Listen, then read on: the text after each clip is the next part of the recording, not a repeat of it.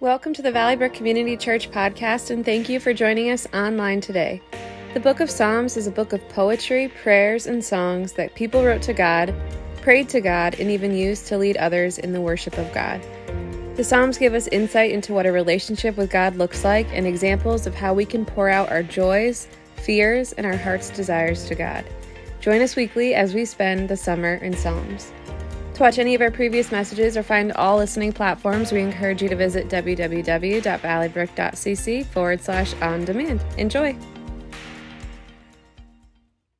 Well, good morning, everyone. It is so good to be back here with you to share another message on the Psalms. I don't know about you, but this series that we've been doing this summer has just been such a blessing to me as we've dived into the Psalms and just allowed our perspective to shift up to understand who God is and how much He loves us and what it means for our life. So unfortunately, the series is coming to an end soon, but I encourage you all to go back and read all the Psalms that we didn't get to cover in this series. But let's just jump into today's topic. Architecture is defined as the art or practice of designing and constructing buildings. Now, unless you've been living in the wilderness your entire life, you are familiar with some type of architecture. And there are a lot of famous, successful examples. You think of like the Empire State Building, the Eiffel Tower, the Burj Khalifa, the Play Place at McDonald's. There's lots of really good examples of architecture out there. But I thought it might be interesting this morning to look at some examples of architecture projects that didn't go so well.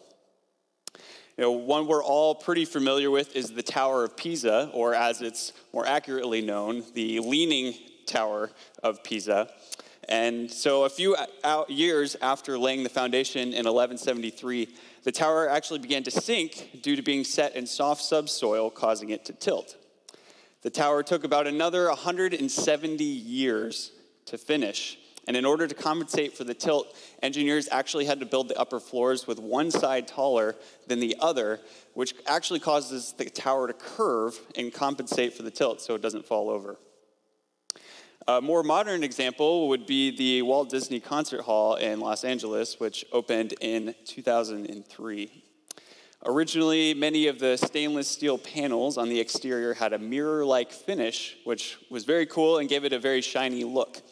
But what the architects did not expect was that the curve of the building combined with the mirror exterior caused the building to reflect the sun's rays into the nearby condos, which caused those apartments to experience an increase in temperature of 15 degrees, and it sent their air conditioning bills through the roof. So as you can imagine, there were quite a few complaints, and the architects actually had to go back and sand down the panels to make them dull.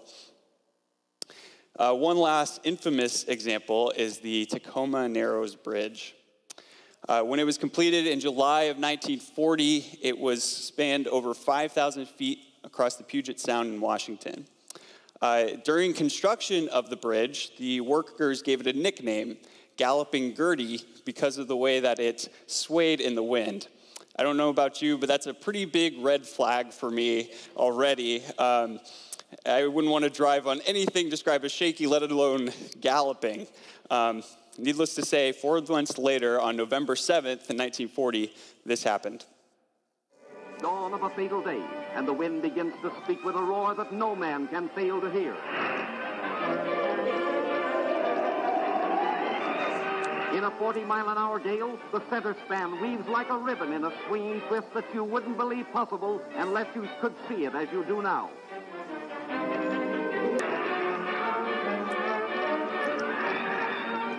Back out of the danger zone, all stricken spectators are driven to safety as the bridge gyrates like a nightmare high above the river, twisting, turning, curling. The lone motorist is forced to abandon the car. He has but a few minutes in which to save himself. But he saves himself by seconds.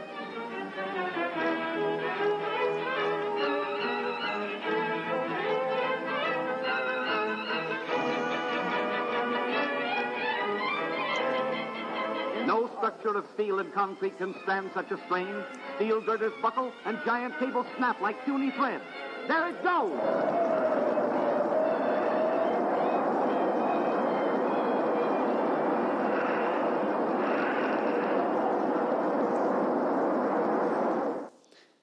Pretty intense, right?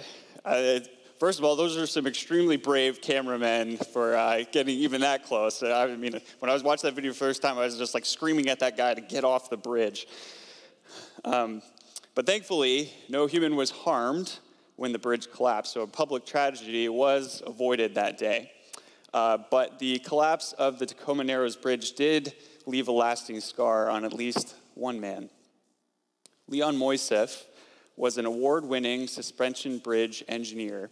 He's known for his design work on projects such as the George Washington Bridge, the Manhattan Bridge, and even the Golden Gate Bridge. As his first project as lead engineer, the Tacoma Narrows Bridge was supposed to be his best work yet. As he described it in his own words, the most beautiful bridge in the world. Yet on that November day, all of what he worked for collapsed along with that bridge. All the years of studying and planning and construction, his career, his reputation, his dream, and his legacy all came crashing down in just a few minutes in the face of 40-mile-per-hour winds. Every single one of us are architects in some way or another. We may not build towering skyscrapers or expansive bridges, but we all have a desire to build something meaningful with our lives. Maybe you want to have a successful career or a happy family, be a star athlete, or produce art or film.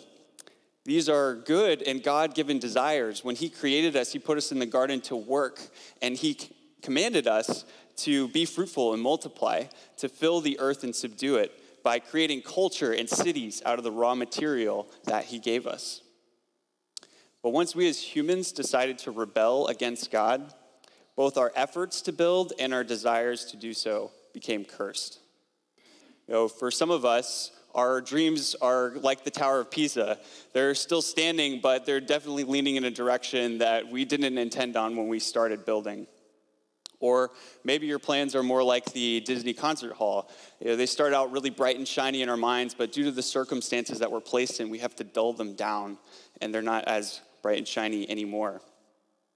Or maybe you've seen the building in your life collapse like the Tacoma Narrows Bridge, and after being battered by the winds of life, you just feel like you have nothing to show for what you've worked for. And all these feelings of failure are exasperated and made worse as everyone else's apparent success is put on display on our social media feeds, and it makes us feel too weak, too boring, too small.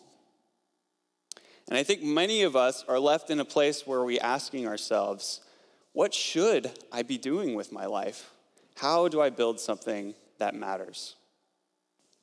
As we look at Psalm 127 today, I believe that God has embedded an answer to these questions for us. This is one of two psalms attributed to Solomon, who succeeded his father David as king over Israel. And he was a pretty interesting guy, and actually one of the most successful and influential builders in the Old Testament. You see, he's responsible for building the original temple in ancient Jerusalem, as well as not one, but two palaces in that town. And if you read 1 Kings and 2 Chronicles, you can see in meticulous detail just how well he designed everything, from where he sourced the materials to the dimensions of all the rooms, where all the decorations were, and what all the furnishings were. I mean, he really documented everything. When I was reading this, I noticed there were at least 5 verses dedicated to how many bronze pomegranates were mounted on the columns at the entrance to the temple. And I was like, I didn't know I needed to know that, but now I do, so thanks, Solomon. But seriously, I encourage you to go and check out these records because it's pretty impressive just how incredible this temple was. And if building the temple and multiple palaces wasn't enough for Solomon's impressive credentials, he's also known as the wisest man in the Old Testament. And I know you're thinking like a lot of old writers, especially in the Old Testament, are considered to be wise, but Solomon both had the blessing and street cred to back it up. In 1 Kings, we see that God gave him the wisdom, and it was described as a breadth of understanding as measureless as the sand on the seashore. And there are accounts of kings and queens traveling from all over the world to seek out his advice. So basically, at that time, everyone was following Solomon on Twitter.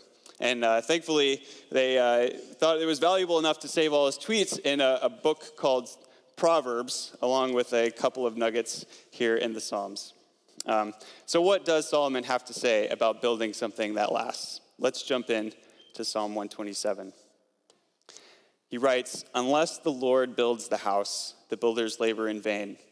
Unless the Lord watches over the city, the guards stand watch in vain.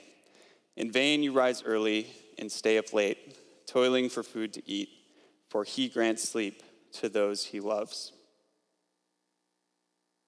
Now, when we read these verses, at least what I noticed, Solomon is drawing our attention to a different direction than we might expect.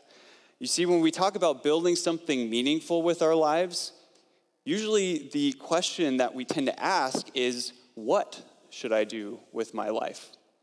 And the prevailing message of today is that our purpose follows our passion. If only we can find the right career path, or get to the right position in our company, or grow the right plants, or maybe date the right person, or choose the right retirement portfolio, play the right sport, live in the right place, or even build the right ministry, then we will be able to do something that matters. And after we ask the question, what should I do? We're almost equally obsessed with the question, how should I do it?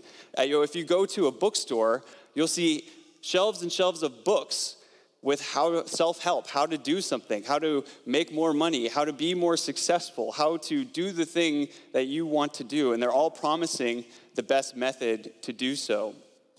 There's an ever-increasing amount of books, magazines, seminars, podcasts, videos, and life coaches out there who all want to sell us the answers to these questions. And we want to buy them. The self-help industry in 2020 was estimated to be worth over $13 billion. But in these verses of this psalm, Solomon isn't giving us any answers to the what or the how. He's trying to direct our attention to the most important question, not what we should build, not how we should build it, but who are we building on? You see, I think most of us forget to ask that question because we assume the answer whether we realize it or not. I think if we take a real honest look in our hearts on a normal day, the answer to that question that we'll find is me. I'm the one who does the what, and I'm the one who does the how. I am responsible for making my dreams happen, for learning what I need to know, for practicing what I need to practice, for accomplishing what I need to accomplish. I just need to push myself to work harder, faster, longer hours, to be smarter. Or maybe for some of us, there's a different who that we build our lives on. Maybe it's a friend, a boyfriend or girlfriend, a spouse, our family, a political candidate, or some successful guru on the internet. We might think that they are a stronger foundation on which to build our hopes and dreams. But here in Psalm 127, Solomon in his wisdom is crystal clear that there is only one who that matters. He says, unless the Lord builds the house, the builders labor in vain. And maybe earlier when I was talking about hopes and dreams, you're just thinking to yourself, I'm not trying to build something special with my life. I'm just trying to maintain and protect what I have now.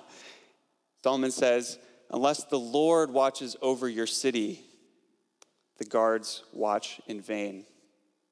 Or maybe you're in a situation where you're just wondering where your next meal is coming from, or you're just trying to scrape by or make it to the next day.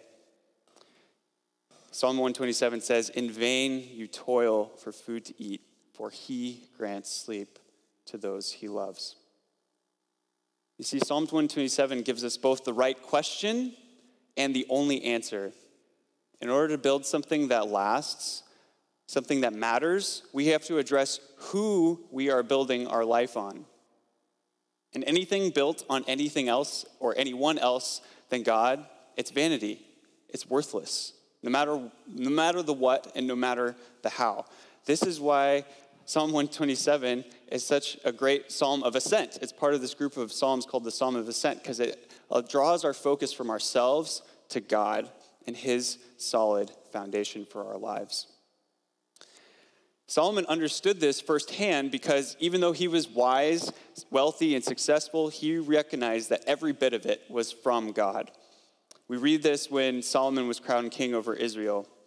He said, "Now, Lord my God, you have made your servant king in place of my father David. But I am only a little child and do not know how to carry out my duties. Your servant is here among the people you have chosen, a great people, too numerous to count or number. So give your servant a discerning heart to govern your people and to distinguish between right and wrong. For who is able to govern this great people of yours?" And then we read this when Solomon completed the temple. He said, "Lord, the God of Israel, there is no God like you in heaven above or on earth below. You who keep your covenant of love with your servants who continue wholeheartedly in your way. You have kept your promise to your servant David and my father. With your mouth you have promised, and with your hand you have fulfilled it, as it is today." If we are to build something meaningful with our lives, we first must recognize that it starts with God as the only trustworthy person on which to build it. And in these verses, Solomon leaves a great example for doing this. He acknowledges God as the source for the capability for him to produce, and he asks God to produce according to God's will, and then he trusts God throughout the process. The Apostle Paul gives us a similar model in the New Testament when he writes this in Colossians chapter 3. He says, "And whatever you do, whether in word or deed, do it all in the name of the Lord Jesus, giving thanks to God the Father through him." Paul says, whatever you do it all in the name of Jesus. No matter what you're working on, where you live, what your aspirations are, your purpose does not change. He says, do it all in the name of Jesus. And this is a liberating truth. You and I can fulfill our purpose that God has for our lives at any time, in any place, and in any activity. Maybe you're stuck in a terrible job or living in a boring place, or you just feel like you're not doing anything important with your life. The beauty of this truth is that you are fulfilling God's purpose for your life as long as you're doing what you're doing in a manner that is worthy of the name of Jesus, and that you trust that your loving Father has a plan and provision for you and thank him in all circumstances. But how do we do this practically? How do you live in the name of Jesus? Thankfully, we get a clear answer from Jesus himself. And John, he says, "Remain in me, and I also remain in you, as I also remain in you. No branch can bear fruit by itself. It must remain in the vine. Neither can you bear fruit unless you remain in me. I am the vine, you are the branches. If you remain in me, and I in you, you will bear much fruit. Apart from me, you can do nothing." And how do we remain in him? He says, "If you keep my commands, you will remain in my love, just as I have kept my Father's commands and remain in his love." And there's our how. Keep God's commands. You see, unlike any other book, God has given us his word as a perfect and living guide for how we build something that matters. Jesus reiterates this in his conclusion to his famous Sermon on the Mount, where he says, "Therefore, anyone who hears these words of mine and puts them into practice is like a wise man who built his house on the rock. The rain came down, the streams rose, and the winds blew and beat against that house, yet it did not fall, because it had its foundation on the rock. But everyone who hears these words of mine and does not put them into practice is like a foolish man who built his house on sand. The rain came down, the streams rose, and the wind blew and beat against that house, and it fell with a great crash." So who do we build our life on? God. And how do we build upon him? by obeying his word and putting it into practice in our lives. And in order to obey it and put it into practice, we have to read it. We have to study it, memorize it, let it permeate whatever we do, whether in word or deed. Even Solomon was no exception to this truth. Going back to 1 Kings, we read, "The word of the Lord came to Solomon, as for this temple you are building, if you follow my decrees, observe my laws, and keep all my commands and obey them, I will fulfill through you the promise I gave to David your father." So Solomon built the temple and completed it. So through Solomon, I believe God is saying the same thing to us. He's saying, you focus on following me by doing what I've said in my word, and I will fulfill my purpose for you in your life. A few years ago, I was in a place where I was questioning whether I was doing God's will for my life. At the time, I didn't feel a strong passion for what I was doing in my job, and I felt like my secular work wasn't contributing to anything of eternal value. So I kept asking God, what do you want me to do? Show me what you want me to do in my life. Open doors, give me a sign, anything. But instead of giving me a direct answer to that question, the Holy Spirit brought these verses into my life and challenged me to ask different questions. I had to ask myself, does my current attitude and behavior at work reflect the name of Jesus? Am I putting his word into practice in the office? Am I loving my coworkers as myself? Am I working for my human bosses to pay attention to me and reward me, or am I working as if I was reporting to God? And I realized that my lack of purpose didn't come from where I was or what I was doing, but it was because I didn't have the right who or how in place in my life. And God used his word to shift my perspective in my work, and it infused it with purpose again, because he helped me to understand that he could use me in any circumstance as long as I trusted him and followed his word. Now, once we have the right who and the right how in place, we can and should turn our attention back to the question, what should I do with my life? Because it's not wrong to want to find and follow our passions. God wired us to be good at things and to enjoy specific things. And it's God honoring to work hard at those things. There's nothing more beautiful than someone doing what they're passionate about, God-given passion, and doing it for him. But the question, what should I build with my life, has as many answers as there are people, because God wires us each differently. He gives us each unique talents, gifts, and opportunities to build his kingdom here on earth. This is why we created our Growth Track classes here at Valley Brook, to help people to understand how God wired them and how they can, really lean into the gifts that he's given them. So if you haven't taken Growth Track, I would really encourage you to check that out, because this is what it's all about, is helping you find what God has made you passionate about, how he's wired you.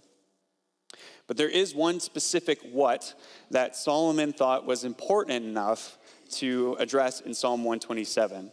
And so it's worth it for us to unpack it here before we leave today. So in verses 3 through 5, we read, "Children are a heritage from the Lord, offspring a reward from him. Like arrows in the hands of a warrior are children born in one's youth. Blessed is the man whose quiver is full of them. They will not be put to shame when they contend with their opponents in court." So what is something worth building? Solomon gives us his wise recommendation: building the next generation.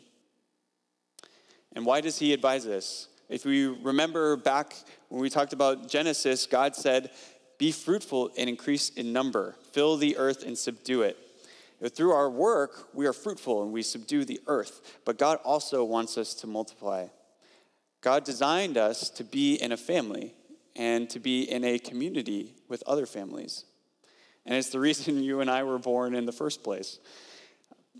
Now, I do need to put a disclaimer here up front and say that God does not call every person to have kids. And I understand that this can even be a painful topic for some of you. But thankfully, God can use us to build his kingdom and fulfill the mandate in Genesis in a variety of ways. And for some of us, that might mean not having children of our own.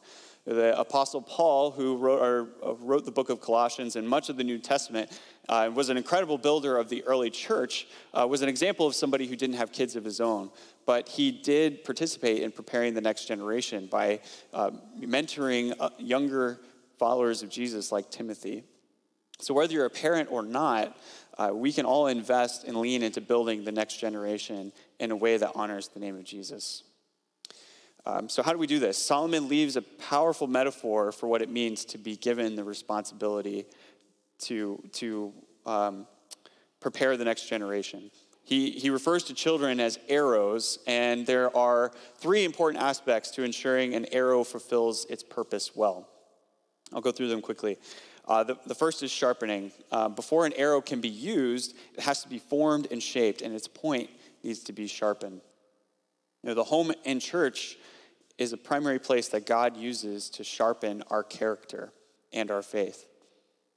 In order for a young person to be able to pierce through a world filled with chaos, lies, and temptations, we need to raise them up to know the who and the how. To know that Jesus is the foundation of life, and that to live a life worthy of his name is done by keeping his word. The second aspect of archery is proper aim. Even a sharp arrow is useless unless it's aimed in the right direction. And we live in a society that is so eager for everyone to be happy that we never want to tell anyone else what to do. And sometimes that translates to our kids. And since we desire everybody to do what they want, they end up feeling directionless. And so the goal of the home and the church should be to have people who can point us in the right direction, to point us towards Jesus and help us discover who God made us to be. So how do you aim? This past month, I tuned into some of the Olympics that were happening in Tokyo, and I watched some of the archery events. And one of the things I noticed as the cameras zoomed in on the archer's face was just how intense their focus was on the target in front of them. Their eyes did not waver as they prepared to take their shot. And just like those archers, where our eyes are pointed matters. The next generation is looking at where their parents are looking, where their mentors are looking. And if our eyes are wavering off the target of Jesus, they're going to notice that. So our gaze has to be focused and fixed on Jesus and not the things of this world. And another thing I noticed while watching the Olympics is that new this year they had the heart rate displayed of each archer on the TV. And the way that they did it, they actually have these special cameras that point at the archer's face, and they detect the change in coloration in their face, like so their blood, and they can extrapolate their heart rate from that, which is pretty crazy. But why is the heart rate important? Other than being entertaining for the viewers, the heartbeat or your heart rate translates to how steady your breathing is. And so if your heart rate is higher, your breathing is heavier, and it becomes harder to take a more precise shot. And just like those archers, the heartbeat of us as mentors and parents matters. A heart that trusts in itself or someone other than God will soon be shaken, and that's going to trickle and impact the next generation, our kids. We have to breathe in the oxygen of God's word every day and let that steady our heart in his will and his promises in order to effectively mentor the next generation to be built on God's word. Lastly, an arrow is launched. Even a sharp arrow pointed in the right direction is useless unless it's actually launched. And God has given us the family and church as a place to do that, to send each one of us out into the world to achieve the task for which we have been intended and to run the race that is set before us. Here at Valley Brook, we consider this to be a critical part of our ministry, to sharpen, aim, and launch the next generation to know Jesus and to make him known in a world that so desperately needs the light of his truth and his love. And some of you might feel like God is calling you to take part of this worthy task of building the next generation to help them grow in your faith. So if God is giving you that inkling, I encourage you to connect with any of our student or children leaders here, because there's a great way that you can take a step in the purpose that God has called you to in your life. Now, as I close today, I think it's important to note that even with a sharpened tip, a true aim, and a successful launch, we're all human. And sometimes arrows are blown by the wind after they're released, going in a direction the archer never intended. And sometimes that's true of the kids in our lives as well. The reality is we all end up missing the mark. The Greek word for sin in the New Testament literally means missing the mark. But even after our loved ones miss the mark, we have an opportunity to not leave them abandoned and continue to share God's love with them. You see, God did this for each one of us. Even though we miss the mark, he pursues us and wants us to be set back on the firm foundation of his love.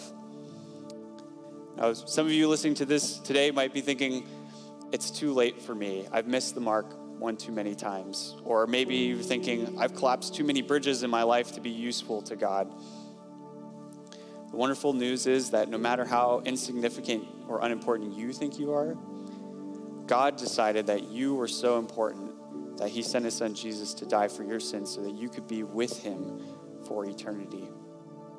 And the blessing of that doesn't just happen in eternity, it happens here in this life as well. When we accept Jesus into our life, we're given the Holy Spirit who allows us to will and act, to focus our lives on God, to build our lives on God, and to follow his word. This is how we live a life that matters. And it starts with accepting Jesus into our lives. So before we close today, I want to give anyone who has not accepted Jesus into their life an opportunity to do that, to start building your life on a foundation that matters, on the who that matters, on Jesus. So I'm going to invite us all to bow our heads and pray. And if you haven't given your life to Jesus, I would just like to lead you in a prayer this morning, to give you some words that you can pray. The words themselves aren't special. It's what matters is what's going on in your heart. But you start by saying, Dear God, I believe in Jesus.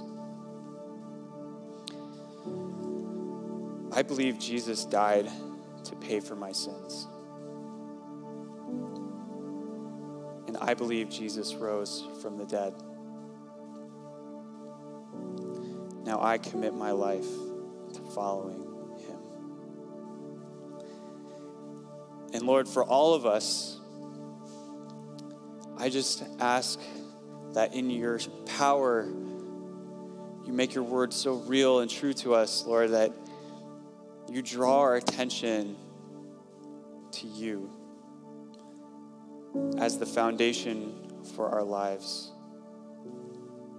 Lord, may we be encouraged that no matter where we are, what we're doing, that we can still build our lives on you, that we can still follow your word. Lord, I just ask that you give us the strength to do that.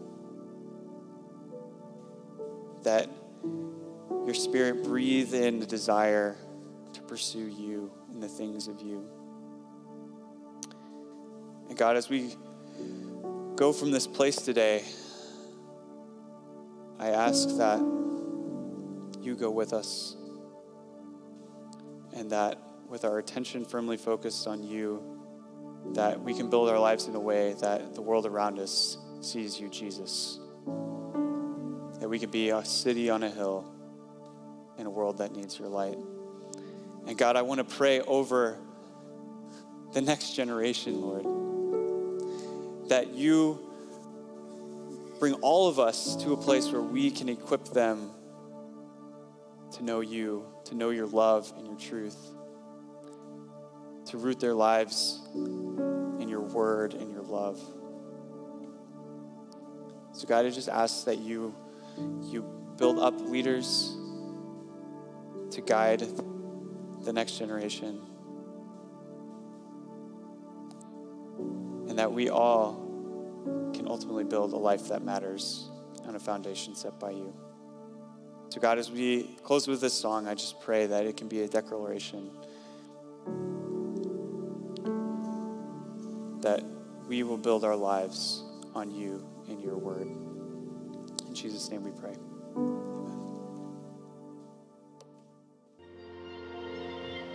Thank you for listening to our podcast. It is our sincere hope that it has blessed you. For more information, visit our website at www.valleybrook.cc.